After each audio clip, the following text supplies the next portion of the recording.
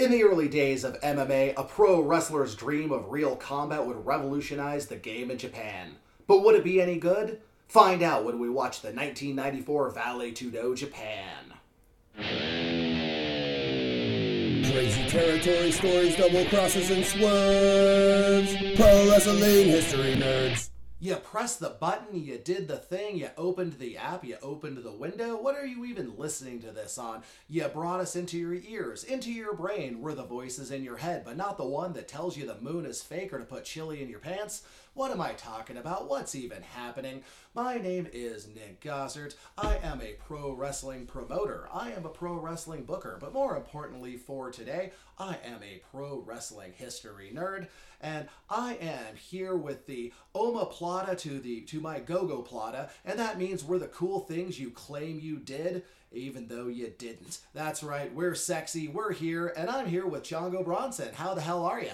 Well, I'm a little embarrassed now because I've actually lost to an omoplata. So I guess you are what you die by. So in that way, I can attest to the rarity and the coolness of the omoplata. And yeah, the go-go plata, you got to be doing a lot of DDP yoga to get that thing in, daddy.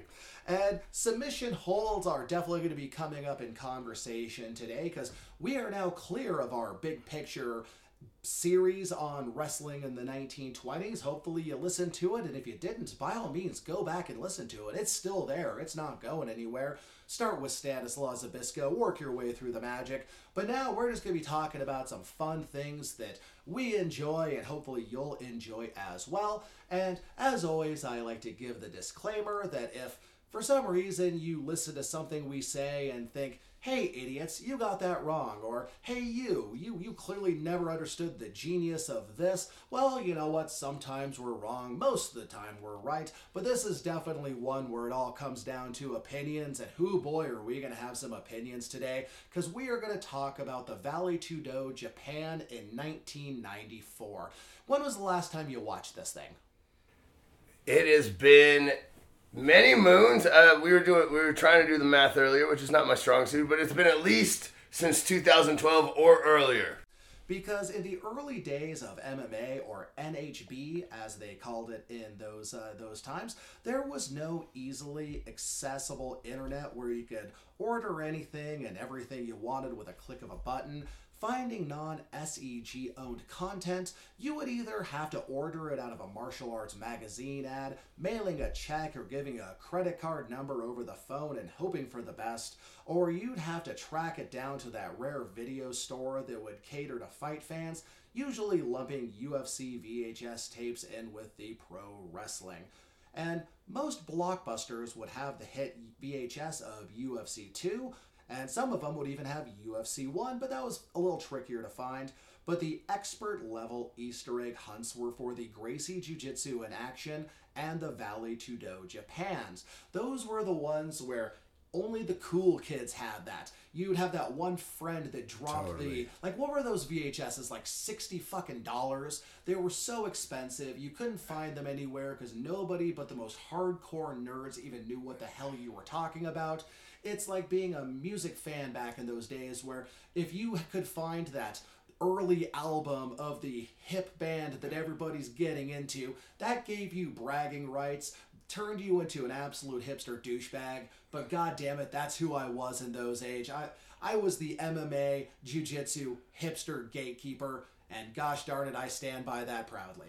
Yeah, and I was just like, I had the vacuous appetite of learning all things martial art and pro wrestling. So like, the way I got my first copy of that tape is quite interesting. There was like a fight on the bus, and you know, let's just say the nerds don't do so well in those type of situations. And I saw the opportunity to help like the king of the tape traders, and I believe like his brother was stationed in, I don't remember, but he had the inside lane, man. And I backed him up one day, and I took a proper right cross in the cost of getting access to that one. And my access to it is a little less dramatic. I just had a friend who spent too much money having a copy sent to his house, and they did not have the wherewithal, the good planning, the marketing acumen to make those protected VHSs, so we could hook up VHS player to VHS player and everybody got a copy. And I had not watched this in a million years, and this was originally going to be a much different story. I was going to concentrate on how there was that time in the fight game where every big promotion, if they were going to roll something out, they needed a Gracie. And that was still true. But there's a lot of things in this story that I did not know, how it connected to pro wrestling, how it connected to pro wrestling in Japan, and it's an interesting story. Because did you know about the guy who thought this up? Did you know who created the Valley Tudo Japan?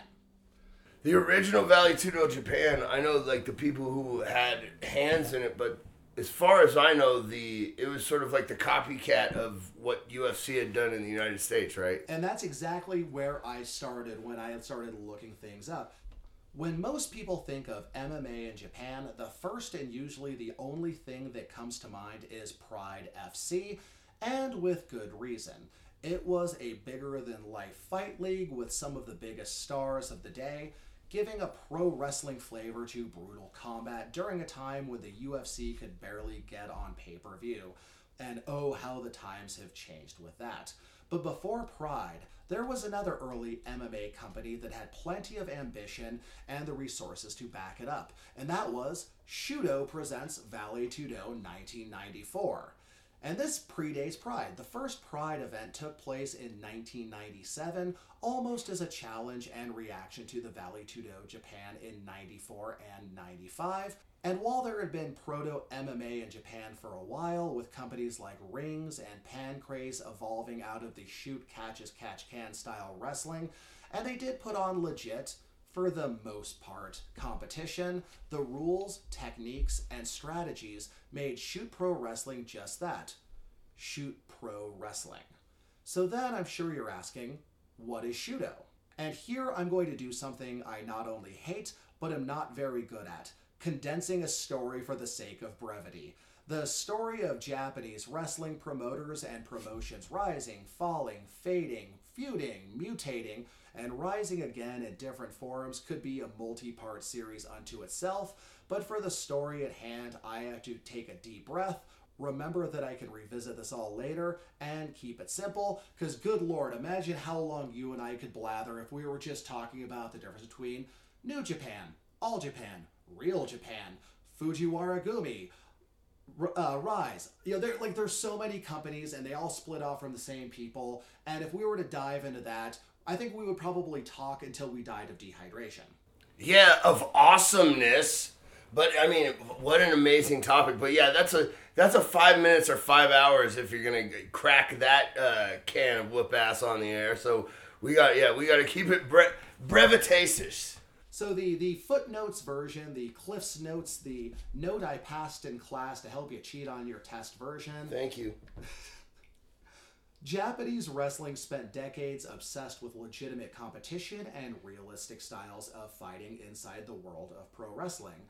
The many students of Karl Gotch spread a style of catch as catch can that was far removed from what their American cousins were doing in the ring. Men like Antonio Inoki sought to combine hard Kyokushin karate style into pro wrestling, making it a hard-hitting, realistic portrayal of grappling that most now call strong style. How would you describe strong style in today's pro wrestling atmosphere? I would say laying it in, but the psychology is different. The American style is you want to get the least physical impact and the most emotional elicitation from the audience. Strong style almost has a proponent of honor and sort of like moxie to it, where there is an element of displaying your toughness, and you are really adding some pepper and some authenticity to it for the sake of both the performance, but also for the honor the true roots of the combat sport. And one of the biggest proponents of this style was an Inoki-trained wrestler named Satoru Sayama. Sayama got his start with New Japan Pro Wrestling, but was undersized at the time, weighing around 160 pounds. So they sent him to England and Mexico to cut his chops. He returned to New Japan and adopted a new gimmick, Tiger Mask. New Japan wanted to draw a younger crowd, so they decided to adapt the anime character Tiger Mask to the ring, with Sayama playing the role. He immediately became a huge star. On April 23rd, 1981, we saw him and the Dynamite Kid putting on an instant classic, with Tiger Mask pinning the Dynamite Kid with a German suplex. Their rivalry would define this era in Japanese wrestling, and in their 1983 Sumo Hall match, they earned the first 5-star rating awarded by a young Dave Meltzer. Is there any way to overstate the importance of Tiger Mask and Dynamite Kid's role in the history and development of modern pro wrestling? I don't think so, and that's still underselling it. I mean, I'll put it like this. I don't think I can count on one hand in all of pro wrestling or sport, frankly, where something came along that was so much ahead of its own curve that the style of what it was not only hadn't become a thing really yet, but is now one of the most prominent sub-styles in pro wrestling. It was like work rate 5-star, like you said, the first ever 5-star match. And you could make an argument that no one has surpassed that match in that style of a match.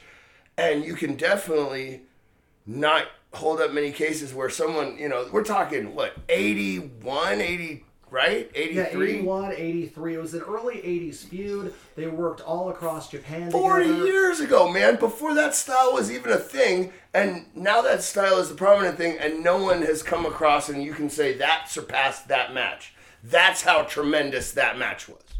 And he was a brilliant performer. That match holds up even by today's standards. But while he was a popular and brilliant pro wrestler, Sayama was a martial artist at heart and sought to create a system based on the realities of combat, born from Karl Gotch's style of wrestling and the Inoki striking style of wrestling. Thus, Shudo was born. For decades, wrestling promoters and stars had made their names by accusing everyone else of being fakes, and only themselves being truly dangerous fighters in the ring. So Japanese wrestling in the 70s and 80s was kind of where American pro wrestling was in the 20s and 30s, where it was legitimate combat oriented. It was a work, but you were the one saying, I'm the real fighter. We're the real fighters putting on real fights. It's all these jerks that were working. They're all the workers. We're the shooters. We're the ones who are really kicking ass. They're the ones who are just pretending, playing fighting like a bunch of silly geese. And that is the foundation of what Japanese pro wrestling and later Japanese MMA became.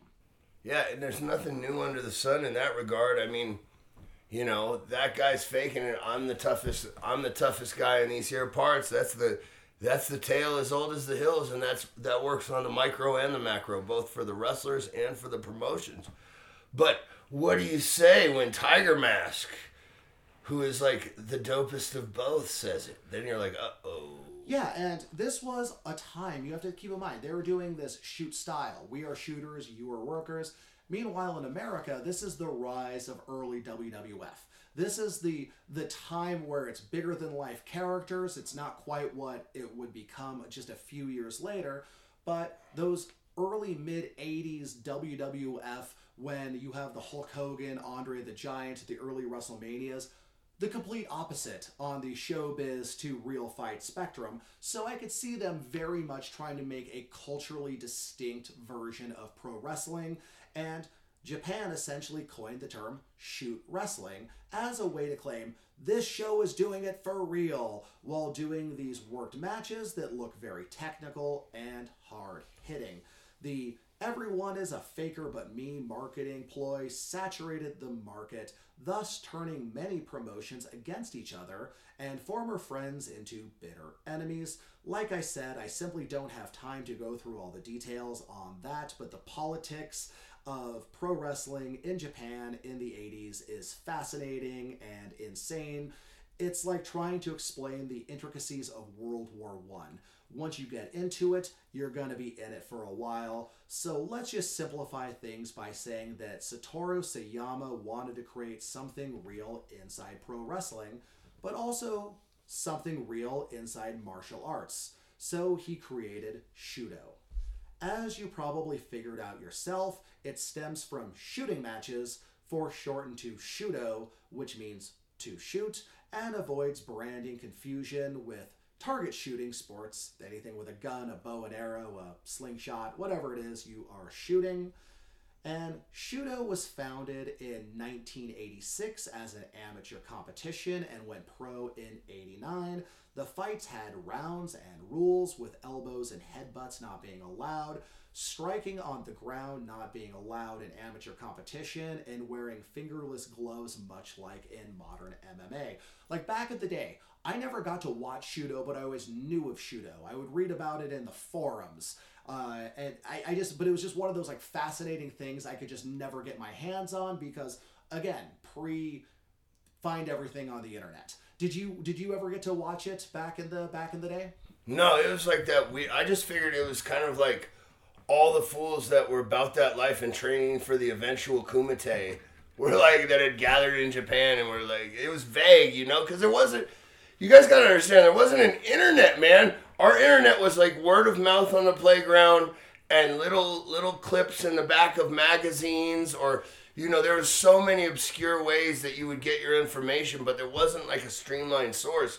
So you kind of had this vague impression of what it was, and it was really cool and sort of mythical.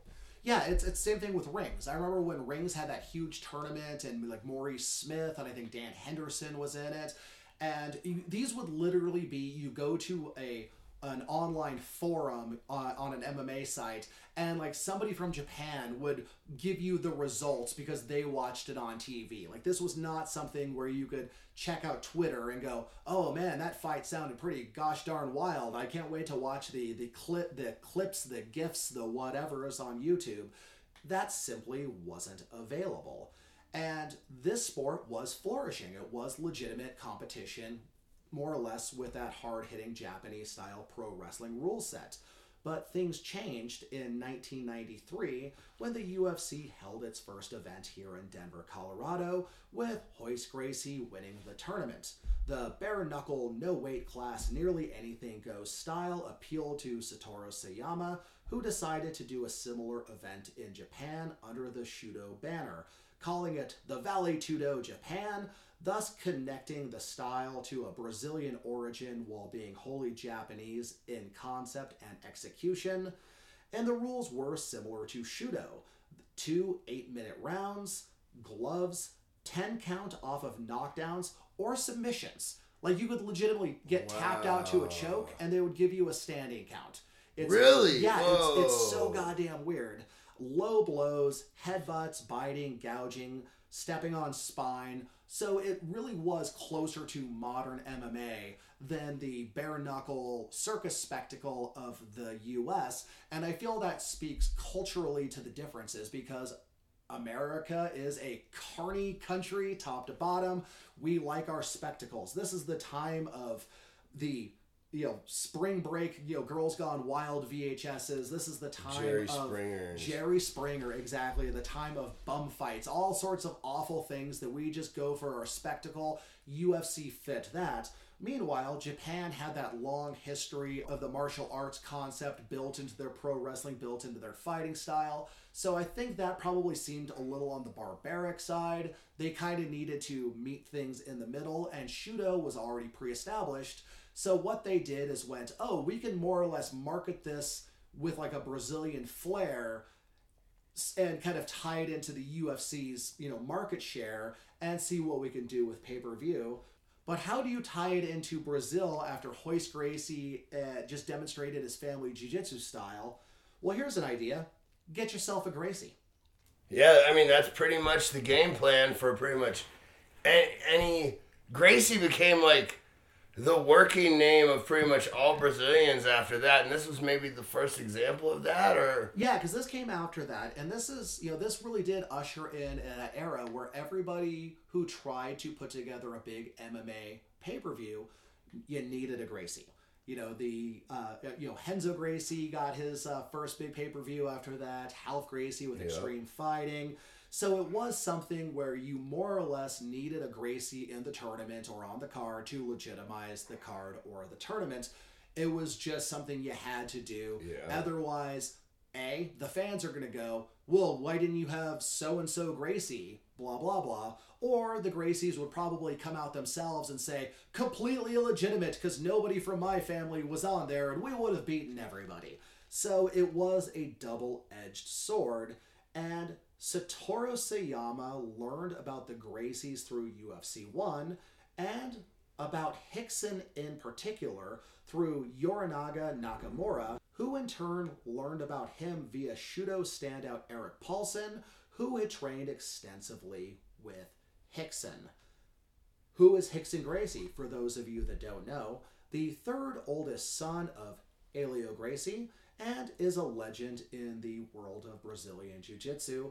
But how much of that is myth, and how much is real, and how much would that quality translate to the Japanese fighting event on July 29th, 1994 in Tokyo Bay, NK Hall in Urasawa, Japan.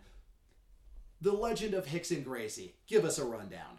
Well, first of all, as with any mythical creature or figure in the pantheon of sport, he I'm sure a lot, there's a fantastic amount of fond remembrance and misembellishment, and then you have to add the Gracie Carney element to it too. But what you can't dispute is this: he's the GOAT. He is the proto-GOAT of all jiu-jitsu. He was the alpha dog of the Gracie brothers, and the reason he wasn't in the first UFC was because he was considered so dominant within the family that they put the run out there. They put Royce out there to intentionally visually demonstrate the dominance of the martial art itself, as opposed, Rickson's like my size almost. He's about 6 foot, maybe 210 in his prime, and an absolute technical wizard and an aggressive beast on the ground. He was the most dominant guy in jiu-jitsu at that time in Brazil, and that's legitimate. When it came to, the records or whatever, there wasn't nobody coming out saying that they kicked Rickson's ass. And he was considered in the Gracie family the toughest dog. And by the way, my sensei is his oldest living black belt, coral belt, Grandmaster Valdemiro Perez Jr., of which I am the 9th black belt of. So Rickson has actually cornered me as a white belt and a blue belt before, and is, it's pretty cool to have that level of Carney in my jiu-jitsu lineage too. Yeah, because there is a certain amount of Carney. It is the Gracie family. We've kind of discussed that totally. in the UFC episode. That's a whole thing unto itself. There is the questionable, his 400-0 record. Oh, that even his dad called bullshit on in interviews. But there is nobody who's come out and been like, oh well, yeah, no, I tapped him. Like, there's no real stories like that. And there is the reason that they put Royce in instead of him, because as you said, he looks like a fighter. He looks like an athlete. He looks like somebody who will beat your ass. Royce was the ringer. Royce was the skinny kid who looks like he should have a pocket protector and be part of the chess club. So he was the ringer. He was that jiu-jitsu gi might as well have been his overall showing up to the carnival saying, by golly, I think I can wrestle. Mind if I give it a poke, sir? So there was a lot of interest in that. So they decided to get themselves a Gracie. They went with the top shelf. Eric Paulson, who was a Shudo standout and a hell of a grappling man himself, and they brought in Rickson. They brought in the guy who looked like a fighter, but the question will be, did they bring him in to showcase him, or did they bring him in so that their guy could beat the best Gracie and therefore lay claim to the level of being the best fighter, the best fighting system that the world could possibly present? And that is a gamble either way. And we're going to get into it when we watch the Vale Tudo 1994. And there's a couple ways to watch this. So if you're going, that sounds fascinating for whatever reason, how do I watch this? Yeah, it's on Fight Pass, but it's just the straight Japanese pay-per-view. You can also watch it on YouTube, which is how we're going to do it, where it has the English dub, things are in the right order, because when you watched it as a US product, there is a Shudo rules match between two Japanese fighters that was done between the semi and the main event to give the tournament finalists a little time to rest and recuperate. But when you watched it on VHS, they would put that almost as a bonus feature afterwards, because anybody who bought that VHS had no interest in watching a Japanese shooter rule. They were just there for Rickson Gracie and Rickson Gracie alone. Yeah, Rickson is, he was, because you got to remember too, that was part of the mythos, right? That, Hoist is the little one. Rickson's the scary one. Rickson's so scary they wouldn't even let him in the cage. Exactly. So his was a situation where they were like, "Oh, we finally get to see Rickson. Yeah. Oh my God, this is going to be a bloodbath. It's going to be like playing Street Fighter 2 and the other guy's controller is unplugged."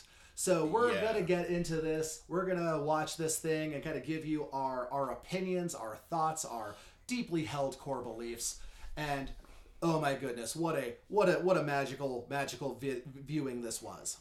So they did something I always find funny with MMA, fighting, whatever. When they don't have archive footage, they put together it was the 90s, so I have to give a little bit of forgiveness. So it's the public access level opening of the show that has nothing but clips of the show you're about to watch. It's nothing but clips of the fights you're about to see, and they actually do have a little bit of a spoiler in the opening credits, but I don't think that anybody who picked this up or saw it after the fact was surprised by anything else. And this really was, on the broadcast side, pushed towards the American pay-per-view and VHS audience. So yeah, they didn't really put Shudo in the title of it. They wanted to more or less make it its own entity, probably to draw away from people wondering what Shudo is, any pro wrestling connection. They wanted it to make it look like pure MMA.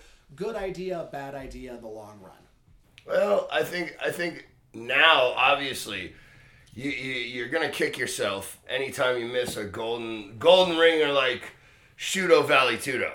Because that mirrors the two, it kind of marriages the two terms and sort of philosophies. But, like you said, it's the 90s, and they didn't have any archive footage, so they had to go to the current shit. I mean, hey. Yeah, and also, today, I would say that was incredibly dumb because, you're like, oh man, if you're not putting Shudo in front of this, well, you're not advertising your main brand. You're not getting that name out there in front of new eyes. But it's 1994. It's not like they could sign up for a Shudo streaming service or, there was no benefit in doing it. So it didn't make a lot of marketing sense to do it. Keep it as like a separate thing in case they got to hack it off so they can be like, this wasn't us if it was an abomination or something. Yeah, I think it was just for simplicity's sake and just to tie it into that.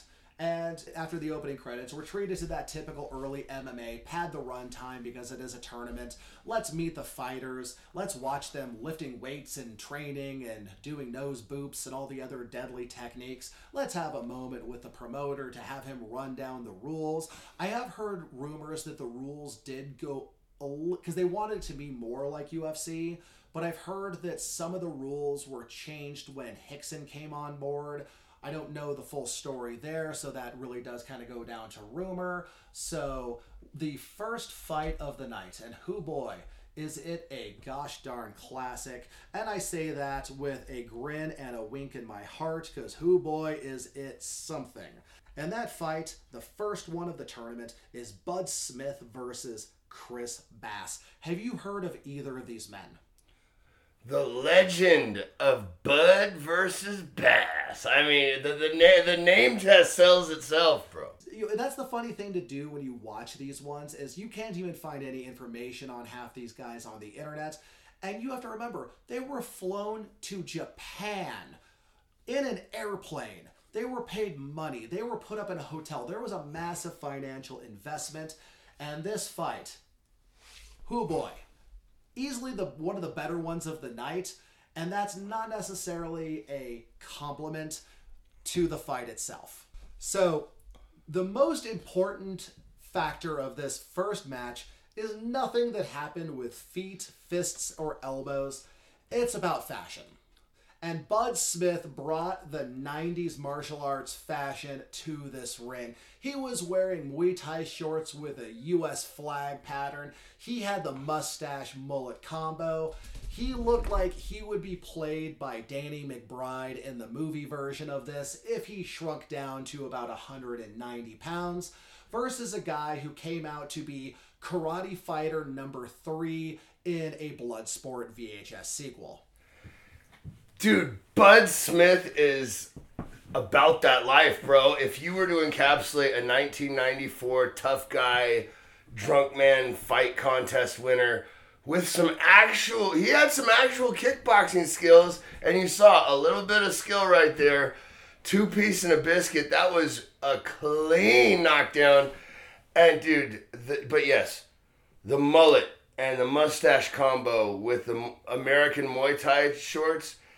Dude, that guy is like an early hero, a forgotten legend of the game, bro. And we also commented while watching it about how they used to announce people as, badasses and street fighters. It was so much super tough street fighter, real guy. Yeah, it was very weird. And the fight itself was very brief. They come out, they were just almost immediately going at it. Bud Smith dropped Chris Bass with a shot. It seemed like it was more of a slip fall than a clean knockdown.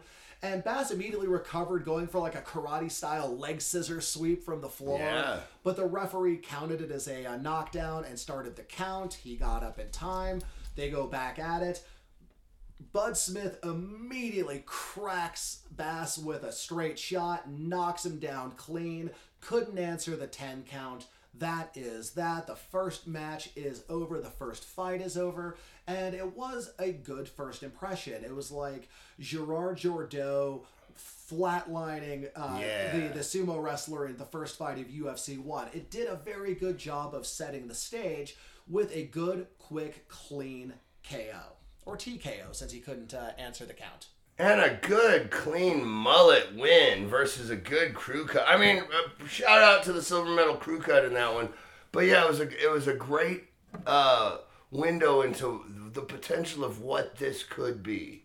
And then we'll go into the second fight of the tournament. Keep in mind, this is a tournament, so it's 8 fighters for quarterfinal, semifinal, and the final. And fight number 2 was Jam Lomolder versus Kenji Kawaguchi, who was a 14-7 overall fighter, mostly with Shudo. Notable losses to Carlos Newton, Vladimir Matushenko, and Eric Paulson, and those are not shameful losses on anyone's resume, especially at that time. Yeah, no, shout out to the janitor, Vladimir Matushenko, man. Taught me Russian ties. That's a serious, serious grappler. And the last thing I want to say about Bud Smith, he is extremely fresh going into the second round. And when you think about the tournament element, that was a very, very effective first round. Oh, yeah. I mean, he probably barely got a sweat on there. And I do have to apologize. It's Jan Lomolder. He is from Holland, so different pronunciation. And in this fight, we see for the first time in the tournament the third opponent in these matches, which are the loose as fuck ropes. So this ring was done for... I don't even understand. I think they were trying to make it a kickboxing style ropes. I don't know. The ropes were loose as hell. So they were falling out of this. How many times did they fall out of the ring? Like 5, 6? 4 or 5 times easy. Yeah. And this was a fight where Kawaguchi was clearly the superior technician, superior wrestler, getting takedowns left and right. But he was giving up a lot of weight and clearly not used to dealing with a superior Dutch-style, kickboxing striker, because it would be him taking him down, trying for some stuff. His opponent, Lomolder would power out of it, get to his feet, and start soccer kicking the fuck, stomping the fuck out of him, and then they would tumble out of the ropes. And then it would be, or even at one point, they were out on the apron and he's stomping on the dude while he's on the apron. They're not stopping shit. Great refereeing, guys. Oh man, that was almost, you could hold that single matchup as the blueprint of every single thing that has been banned as dangerous for MMA. They had, first of all, the reason the standing 8 count is much more dangerous than a current MMA style referee stoppage is, it's not the blunt force trauma of the knockout that will do the permanent damage. It's the additional stuff. So you can be tough, get knocked out, get back up, and then you take that second one. That's where the permanent stuff was.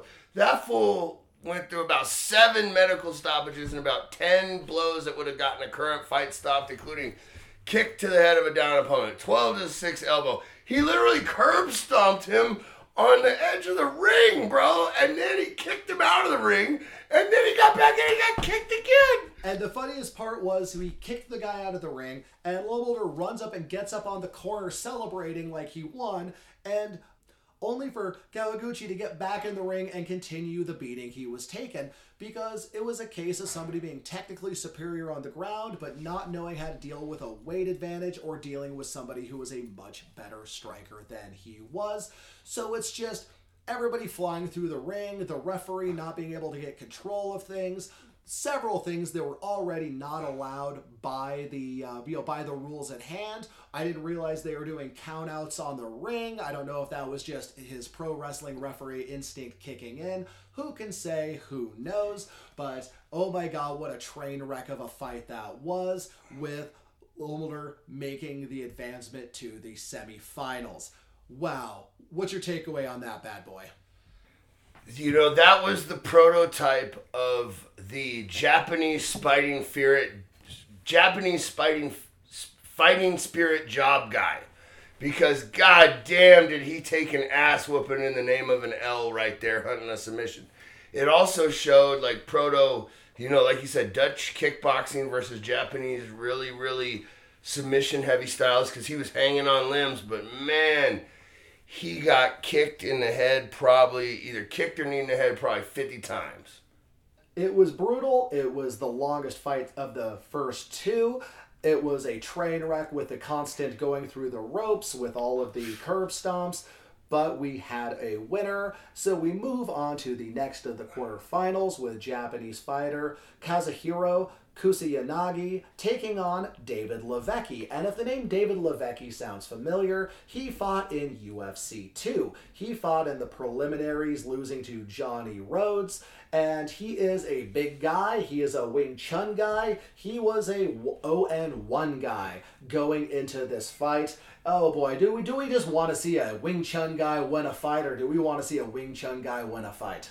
God damn, that would be amazing. I love Wing Chun, and I love, I just visualize like a Steven Seagal. This is good. Yes, I want to see it, man. I'm in. I'm invested, bro. 2 fights in, they got me hooked, brother. I'm in all over again like it's 94. So this fight, the first thing you notice as soon as this fight starts is a little thing called size difference that you don't see in modern MMA, and for a good goddamn reason. What was he, almost twice the size of his Japanese opponent? Levicki towered over him like a goddamn monster. Yeah, that wasn't even, it'd be one thing if the guy was like a small heavyweight versus someone who's at the size peak of the weight class, but that guy looks like a proper big-ass heavyweight going up against like a 55er, or maybe a welterweight. Levicki probably had legitimately half a foot and anywhere from 80 to maybe 120 pounds on him. Easy. And Levicki and Kusayanagi, they just kind of felt each other out. Not even feeling each other out. They were circling, throwing no strikes for probably, like 20 seconds or so. It felt like an eternity because, gosh, it was boring. And then, Kusayanagi finally starts throwing some strikes. Levicki just kind of parries him. No bothering with footworks. He's twice the size. What's he going to do? Kusayanagi shoots for the double, can't quite land it, eats some punches, curls up, eats some more punches. The referee didn't even seem like he bothered with the standing count. He just waved it off because he was not defending himself in any meaningful way. Yeah, right. I wonder if that was a last minute substitution or some situation like that, because I just feel like even for the aesthetic and the eye test, that doesn't seem like it had much merit. And it definitely had that really lowered the quality of everything. Now I just want to see this guy get his ass whipped, because also, he was a Wing Chun guy, but he won with absolutely no Wing Chun. He won by being 100 pounds bigger, a foot taller, and punching the guy standing over him while he's hugging his leg.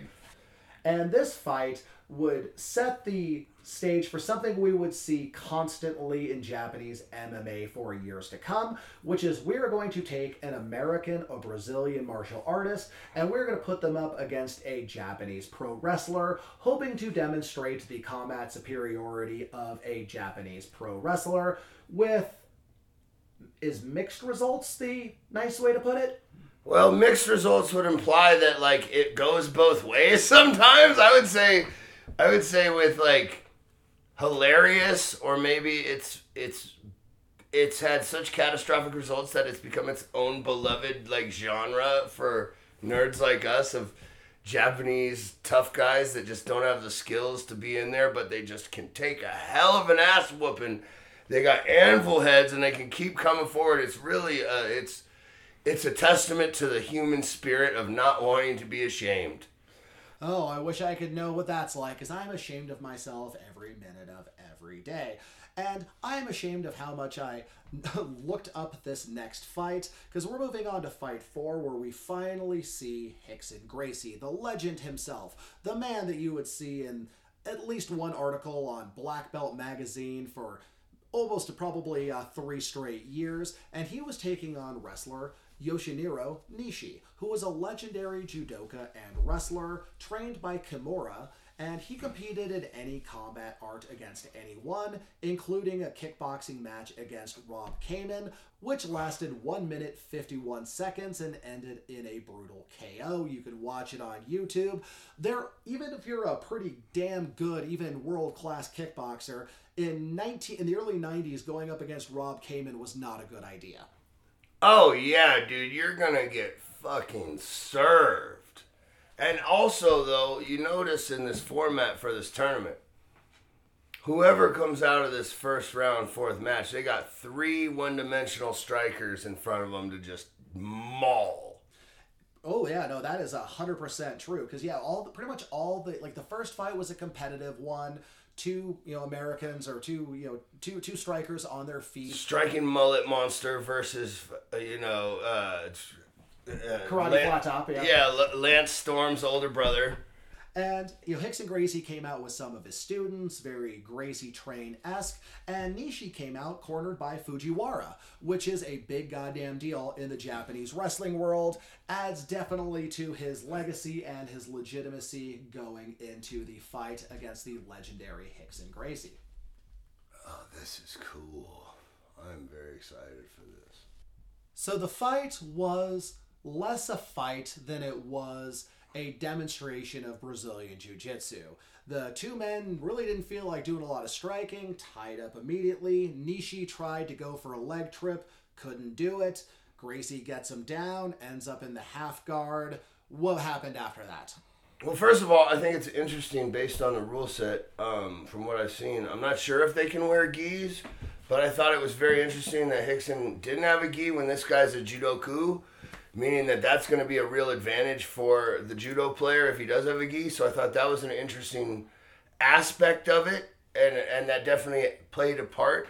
But what you saw, by modern standards, it looked very like Khabib-ish, or almost like one of those guys that are coming up now from that camp where they just walk through, because he literally just walked forward like he was walking up to him at the bar, and then just threw a entry kick and shot, and from that point they were glued. Once they hit the ground, you saw the effectiveness of topside Gracie Jiu-Jitsu from the guy who pretty much invented the smash and pass, maul and brawl in the cauliflower shower. And yeah, he passed the half guard, just nice and patiently, very, very early Gracie Jiu-Jitsu style, not in any hurry, just slow cooking him. Almost immediately got the back from the mount, starts going for that very formula at the time, throwing the punches, body, head, until he gave him something. And what Nishi gave him was his neck, rear naked choke, on, tap out, done. Again, another fairly quick fight, completely one-sided. Rickson Gracie is the winner. And it was also very curious because in the rule set, they did say that you could get a standing 8 off of a submission. That didn't happen. I feel like there was a lot of mistranslation when they were doing the dubbing for how the rules worked. I couldn't find a lot of information online. If there was any nuance to it, who the hell knows? But again, it was takedown, pass guard, mount, punches, roll him over, get the back, punches, sub, jiu-jitsu in action, as we saw time and time again in this era. And it lived up to what your first idea of what Rickson would be like. Because I remember the first time that it was presented to me, it's like, Rickson's like Royce, except he does it while he's on the top. And I was like, oh, like he's strong and he does jiu-jitsu. That's crazy. And that was kind of what you expected. It's the name of the game is with that style is space elimination, and you don't give refunds. Elicit response, take away the next space. And that's what you saw. You knew he was in bad shape. Anytime you get somebody face down in the mount and their knees are up and their ass is down where they're like bowed backwards, they're in a bad spot, brother. And one question I had after watching this was, why make this match in the first round? Did they not understand Rickson's skill level? Did they want to give the nearly 40-year-old Nishi the chance to fight him fresh? Did they think it would be the advantage of Nishi to beat Rickson first, then steamroll whomever came next? The two best guys by a mile paired up in the first round. So I kind of feel that it was a situation where they kind of were wanting to give Nishi the chance to go in fresh, beat Rickson in the first round, and then everybody else after that would be bums compared to that. So I kind of feel this is another situation where the Japanese promoter was banking on the Japanese shoot-style pro wrestler beating the jiu-jitsu legend, and just honestly didn't know that, as we always talk about, there are levels to this thing. Oh yeah, but it's interesting because it's like there are levels to this thing, but then you want to go out and get the big bad brother of the Gracie brothers, and you just assume that your guy is gonna smoke him. That was some hubris, because, I mean, you know, like I said, a lot of it is legend and bullshit, but there is the truth to the effectiveness that he was the most vicious Gracie brother at the time, and we saw that in action, so that was a bad calculation on the Booker's part, although, yeah, it's pretty much lined up where whoever came out of this is going to have three strikers in front of them that they're not going to have very much fun dealing with the winner of this match. Yoshinori Nishi, he went on to train Kao Uno, Akira Shoji, Daijiro Takase, and Yushin Okami, so his student roster was pretty gosh darn deep and pretty gosh darn good. And this one really does fall into something I was thinking about, which is the fallacy of shoot wrestlers as real fighters. There's nothing wrong with the technique and strategy of shoot wrestling. It comes down to a lack of experience due to a lack of large-scale competition. In judo, BJJ, wrestling, etc., you compete against tons of different guys with different bodies and abilities, but when you're only really competing against the guys from your own dojo, you don't really get the same kind of growth, especially when the pressure of a big brother style hierarchy is in place like you find in a Japanese dojo system, and the lack of weight classes didn't help either because Gracie was a heavier, bigger guy. But yeah, that's something I really think about when I watch early Japanese MMA. It's like they had the skill set, but they weren't out there like wrestling against a good wrestler, striking against a good striker, doing subs against a different type of submission guy. It was all very much like, you're going to be going against the same 20 guys time and time again, and it's hard to grow past that, especially when you do have that, again, that kind of hierarchy. You don't really want to embarrass Big Brother. You're intimidated. There's a lot of factors going into it. But while it does make somebody comfortable with competition, it doesn't really make you a better fighter every time.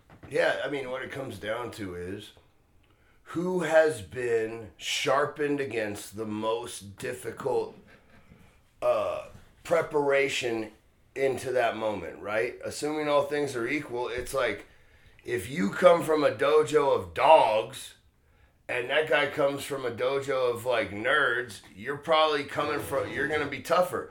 But you are the contemporaries of the toughness that you have faced. So if you're only training in the gym and that guy's out competing against other people, he's going to have a wider range of that. And that's you're right. As you said, there are levels to this thing. And that is the end of the first round, and that brings us into the semi-final fight. And you'll notice I said semi-final fight singular, because there was only one.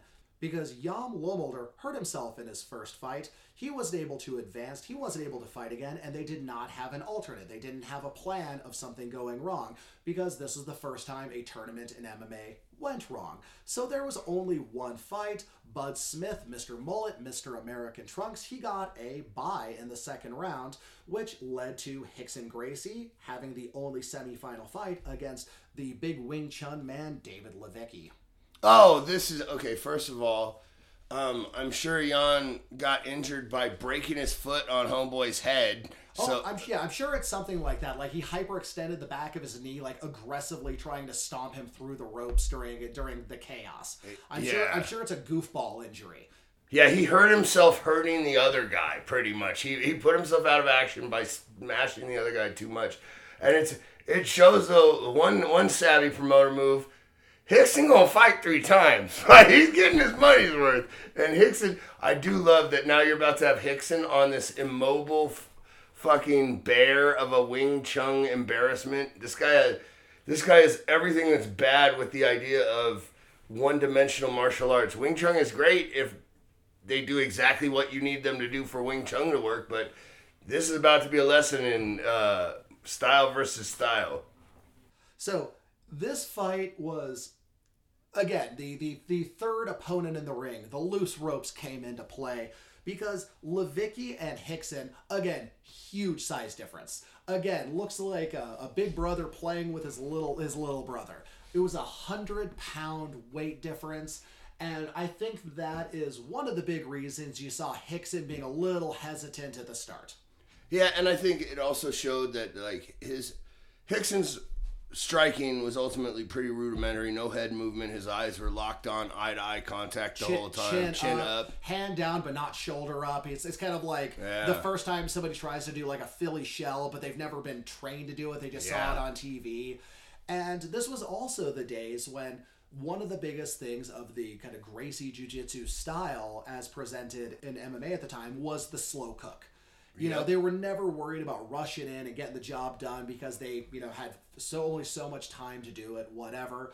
So he was fighting a guy 100 pounds bigger than him and was just going to slow cook the tie-up to the ground. So a little bit of feeling out. But yeah, it's something we talked about is how, Rickson Gracie, for all his strengths, did not know how to strike or how to posture against a good striker. His wrestling was decent, but not fantastic. So it's one of those things where we can fantasy book till, we run out of breath. But yeah, there were a few guys in those days where I wonder, how well could he have done against, Matt Hume is who you brought up, for example. Totally. Where there's a lot of guys who I feel were well-rounded enough to keep that fight standing, where Rickson would have had no ability to do anything about it, but those fights never happened for a myriad of reasons, so there's no real point in spending too much time on the could'ves. Yeah, and, a really, really good sprawling brawler where Rickson couldn't get him into his zone. If the shark can't get you in the water, he wouldn't be nearly as effective. And we saw that the level of his effectiveness really it was like blue belt striking, blue belt wrestling, and then he got him on the ground. And then it looked like a pissed off sensei with some big bully that just came into the gym and has been roughing up all his students. And he whooped that ass. He dragged him around. He ragdolled the man 100 pounds bigger than him on the ground and played with him. And they did, during the initial tie-up, have a spill completely out of the ring. Yes. Both of them fell out. Again, these super loose boxing-style ropes. Nobody thought this through, I think. I do not know. But yeah, they both crashed out. They get back in. Rickson pretty much goes after him, gets that side mount, gets the wraparound gift wrap on the arm, just starts laying in brutal body shots, is just yanking him around for positioning, doing whatever he wants. And this is one of those things where I can't tell what happened on the end because, it looked like Levicki was tapping from the shots. But I can't tell if the referee broke it up because he saw the tap and gave a standing count, or if he was just clearly half KO'd, even though it was on the ground, gave him a standing 8. Either way, Levicki couldn't get to his feet or even to his knees. Rickson wins the only semi-final fight. Yeah, I think the last thing that you noticed with that knockout was, I think Rickson knocked him out with the second to last punch, completely unconscious. Then the next punch woke him back up, and that's when he was kind of tapping. And I think maybe it was as much of a reaction. Sometimes the referee is reacting off the guy giving the attack, where it's like a guy that vicious just stops. There's probably a reason, just instinctually, when you see the predator stopping the kill, you probably assume that they know that the kill is dead. You know what I'm saying? Yeah, and I feel like that the ref was probably diving in to break up the fight off at the KO first. Because I don't think he even saw the tap. Yeah, I don't think so either. But just off the reaction of... Also, Rickson didn't rush back in to get on him again. Like, he knew he was done. Yeah. He walked away from him. And that'll tell you a lot, too, you know? Rickson had the only semifinal match. It was a steamroller, but he did fall out of the ring with a big man on top of him. He came back clearly a little more intense after that. Maybe that woke him up a little. Maybe that got him a little refocused. Who can say? But despite not having another semifinal, they did get a nice rest period because what they put together was kind of a Shudo exhibition, kind of showing off the Shudo sport. Maybe this was their attempt to draw in the new viewers who might be able to find the VHSs. Who can say? But it was Naoki Sakurada versus Yasushi Warita. And this was actually a decent fight. It was actually the best, entertaining fight on the card because it looked like a modern MMA fight because you had two guys that were fairly evenly matched. They could strike, they could wrestle, they could do submissions on the ground. They went to a draw because of course they did. But the one thing that I kind of took away from watching this, and I would love your opinion on this, is seeing the strengths but also the glaring weakness of Japanese pro wrestling shoot wrestlers of the time, which is being very well-rounded, but not being superior in any one aspect of combat. They could all wrestle, but at the same level. They could all do submissions, but at the same level. They could all strike, but at the same level. Tying back to what I was saying earlier, after that first Rickson fight, where nobody could do the one thing good enough to dominate the other guy because everybody kind of has a very incestuous small training and competition pool where you're not bringing in a Dutch kickboxer, you're not bringing in an American wrestler, you're not bringing in a Brazilian jiu-jitsu guy. So all your three parts of combat kind of stay at the same as the other guy. So, makes entertaining fights, but it looked more like a modern amateur fight as opposed to a contemporary pro fight. Yeah, I mean, from the time the thing was, first of all, it wasn't MMA. It was style versus style because MMA was an evolution of individual styles, and they're starting to blend it here. But my point is, at the time, you were either a one-trick pony, like a Rickson or a kickboxer or whatever, or you were a jack-of-all-trades, master of none. And so, what you see at that time, just the evolution of the game, there are guys that are legitimately, professional or black belt level at one aspect of fighting and then pretty much novice at everything else. Or you have kind of the, like you said, sort of, sharp enough to be proficient in all areas, but not really mastered or effective enough to stand out or win in any area. So it's you're just good enough to be a job guy in every aspect of the game and get your ass whipped and stay in there. So at this time, being a one-trick pony is definitely better than being a master in none, I'd say. Yeah, for those of you who have never been involved in combat sports, there are really three aspects of the fight game. There is striking, there is wrestling, and there is submission. And you have to be better than the other guy at 2 out of those 3. A guy can be a better submission wrestler than you, but if you're a better wrestler and a better striker, he can't get you on the ground to submit you.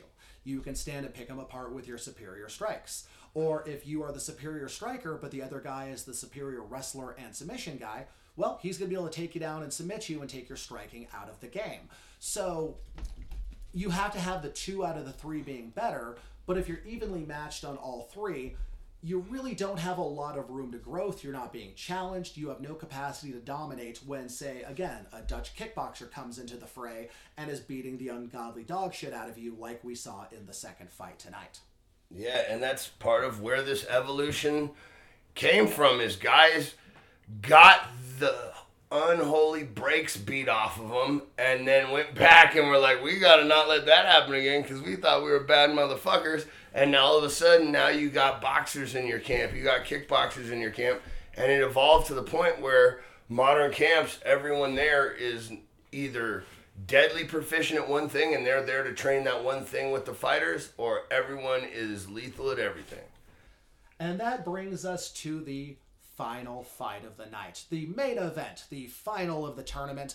Bud Smith, the man with the mullet, the man with the mustache, the man with the American flag on his ass, the man with the one-punch knockout, the man who didn't even get a second fight. Maybe he was too dangerous to even get that second fight. He obliterated his opponent during his fight with his mind. Who can say? And his mullet. Yeah, for his mullet power.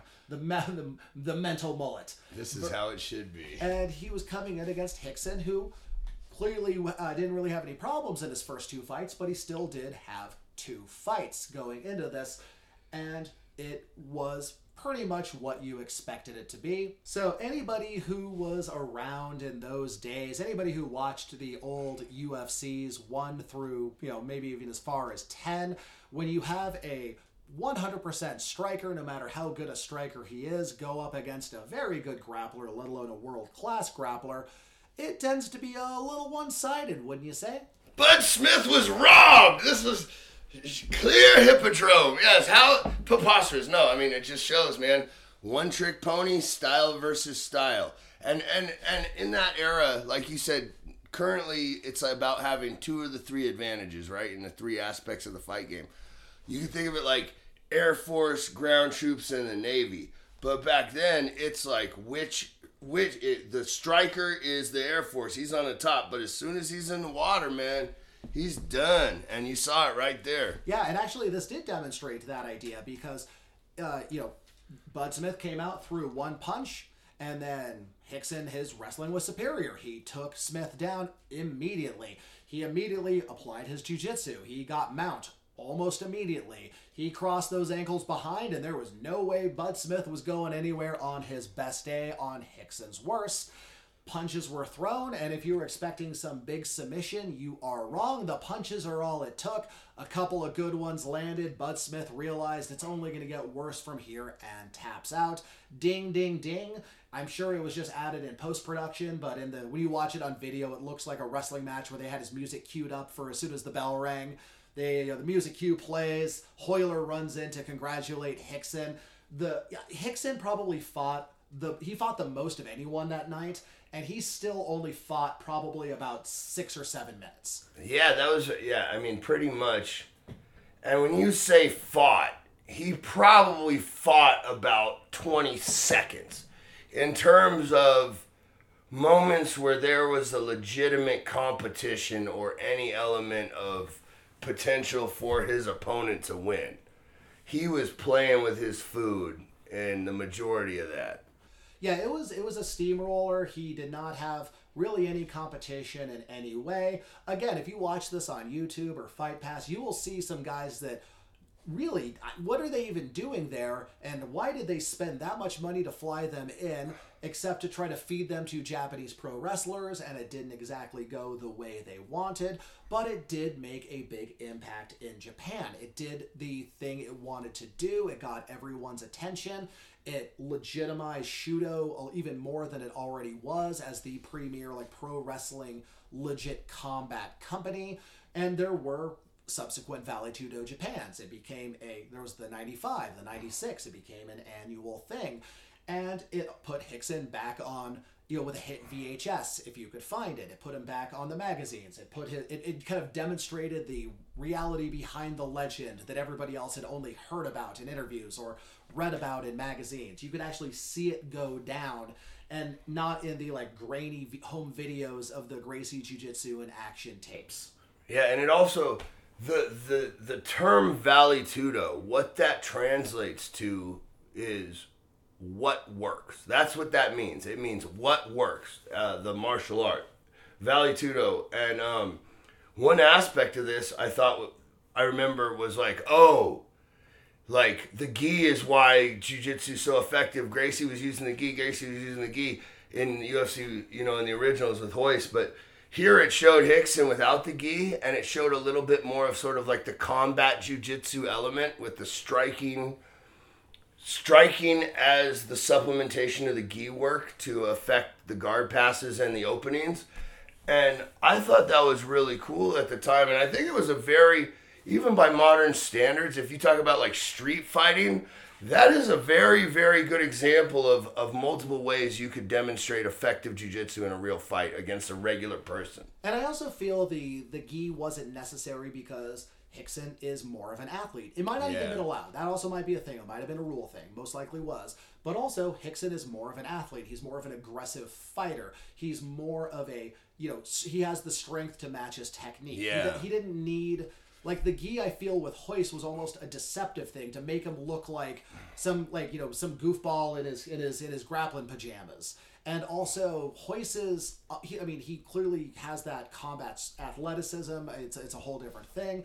But he needed the gi for somebody to try to grab onto him. It just gave him a little more of an advantage. Yeah. And again, it kind of gave him the ringer energy. It kind of gave him the, I'm just a goofball in my gi. Are we having some fights, fellas? Versus the guy in his tank top with his cool Ray-Bans. So it really upended what people thought of as a legitimate tough guy.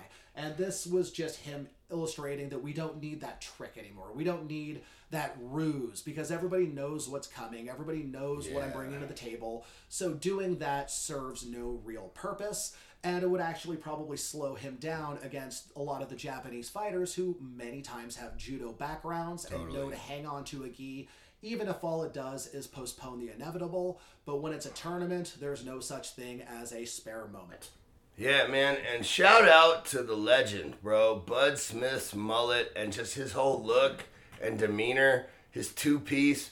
Dude, I'm a fan, bro. I want to know what happened to Bud Smith. Where is that guy at now? I tried to find information, and I could not find a gosh darn thing. I want to buy that guy a beer. He probably needs one. And the show was, like I said, it was a success. It made enough money to continue the concept, continue the brand. And it caught a lot of attention because, again, going back to what I was saying earlier, when everybody in Japanese wrestling is saying, we're the shooters, you're the fakers. Well, now we have a game of escalation where everybody else has to go, oh no, now we have to fight a Gracie. And you know what? Rickson beat this guy, so the only way I'm going to one-up this is by beating Rickson. And that's what happened when Japanese wrestler Nobuhiko Takada challenged Rickson Gracie, clearly wanting to steal the thunder away from Shudo and bring it to the Union of Wrestling Forces International, or UWFI, which was his wrestling federation. Rickson declined, claiming that he didn't trust Takada and his organization and would fight him, but only on his own terms. He was very concerned with the possibility of a screw job with a referee provided by Takada, which is very smart and very pro wrestling. Yeah, because that's like two heels. I know you're going to cheat, motherfucker, because I'm going to cheat. So, yeah, I'm sure he wanted the home cooking booking as well. Yeah, I mean, it's like we've covered that type of thing so many times in our, we're talking about old pro wrestling, where you would be like, we argued for 2 hours before the show about who would be the referee, or you made sure you controlled who the referee was, or they try to sub out a last-minute replacement referee, because screw jobs start and end with who's wearing the stripes in the ring with the fighters. That's it, man. And whether you talk about Earl Hebner and the Montreal screw job, or you're talking about Floyd Mayweather always having his referee, and that's contractually built into his fights, and that's held up contract negotiations with Pacquiao in the past. And as you can imagine, in Japanese culture, being accused of such skullduggery, even if skullduggery was your actual plan, is quite the insult. And this insult was met with fellow UWFI wrestler Yoshi Anjo crossing the Atlantic to challenge Rickson to a fight at his own dojo. So Anjo showed up at Rickson's school, challenged him to a fight right then and there. Rickson famously said, "If we fight for money, I'll stop whenever you tell me. If we fight for honor, I'll stop whenever I feel like it." Ooh, dude, that is a fucking line, and that is some pro wrestling shit, and I bet that pumped a little fear. Oh, no, I mean, that's one of those, like, I don't care how much bluster you've got. When somebody says something like that, you have to go, oh, well, I guess we're in a little too deep. And he was in too deep in every way possible. The fight went down. and it went down behind closed doors, and the match was recorded but has never been released by Hickson's camp. But the outcome was clear when they stepped back outside after the fight. Hickson was in pristine condition, while Anjo was a bloodied mess. Anjo sent a letter apologizing afterwards, and in the spirit of the apology, Hickson praised Anjo for his warrior spirit, aka for taking a beating and not tapping out when Hickson got the choke. So this was something where Anjo got the brakes beaten off of him by Hickson behind closed doors. He took the beating of a lifetime trying to avenge the insult to his sensei, and Hickson, I have to say, like, I'm very curious, like, his motivation for never putting the tape out there. Maybe it was to discourage other people from trying to do the same thing. It's like the Jackass disclaimer. Remember Jackass on MTV, where they would say, don't send us any tapes, we won't even watch them. So maybe it was just to discourage people from showing up to his dojo every other weekend, because god damn it, he has weed to smoke and classes to teach. And maybe, though, I will say this. A lot of people, and maybe there's a lot of showmanship and disingenuousness now to it, and it has this corrupted, almost comical element to it, where it's become a caricature of itself. But at its root, one of the core principles that Gracie Jiu-Jitsu does teach is the classic Japanese-style martial arts honor and those elements that go with the traditional martial arts element. So maybe this was him seeing an opportunity, and because this is a classic fucking martial arts movie situation. This fool went across the ocean to avenge his sensei, and then honorably took the ass whooping, and then apologized. It's like, I could see Hickson being like, the most martial artsy and most cred I could get right now is doing the honorable thing. And it's funny to mention honor, because Anjo kind of didn't have any. Because once he was back in Japan, Anjo changed his story and claimed that a bunch of Hickson's team jumped him and it wasn't a fair fight. Hickson had a friend show the Japanese press the tape of the fight, and that was that. So whatever you think of Hickson, be he the truly greatest fighter of his generation, or an inflated myth created for marketing purposes, or somewhere in the middle, as most things are, the events of 1994 cemented his place in the formative years of MMA and birthed what would become the MMA boom in Japan of the late 90s, which is some of my favorite stuff that has ever happened in the fight game, and this, in a way, is where it was born. I just want to say, out of all the guys on the ground, Bud Smith did the best against Hickson. Shout out to Bud Smith. He honestly did. He tried that, I don't know what I'm doing, try to, like, roll back and hook you with his feet, like, it's nothing that would work, but gosh darn it, he did his best. And I am so glad that I just kind of picked this one out of a hat, because the pro wrestlingness of it, the pro wrestling background of it, the lack of quality of the actual competition. Or planning. Like, there were so many things that were just slapped together. But again, this is the nucleus of MMA in Japan. This is where it started. It was Takada calling out Hickson that would lead to the creation of Pride. You really can't take this one out of the equation without the whole thing tumbling down like a Jenga game gone wrong. Yeah, I mean, this is one of those things where it's like, this is, if not the first, this is one of the dominoes that you could not, if this domino wasn't in history, none of the shit we know would have happened. This is one of those, like, evolutionary, pivotal moments. So it changed the game. It proved pro wrestling could be applied in a combat situation. It led to a growth of Shudo. It led to its own brand. It led to a birth of other brands. It changed the game on both sides of the sport. And that's where the story is going to end, because the story has to end somewhere, and here it is.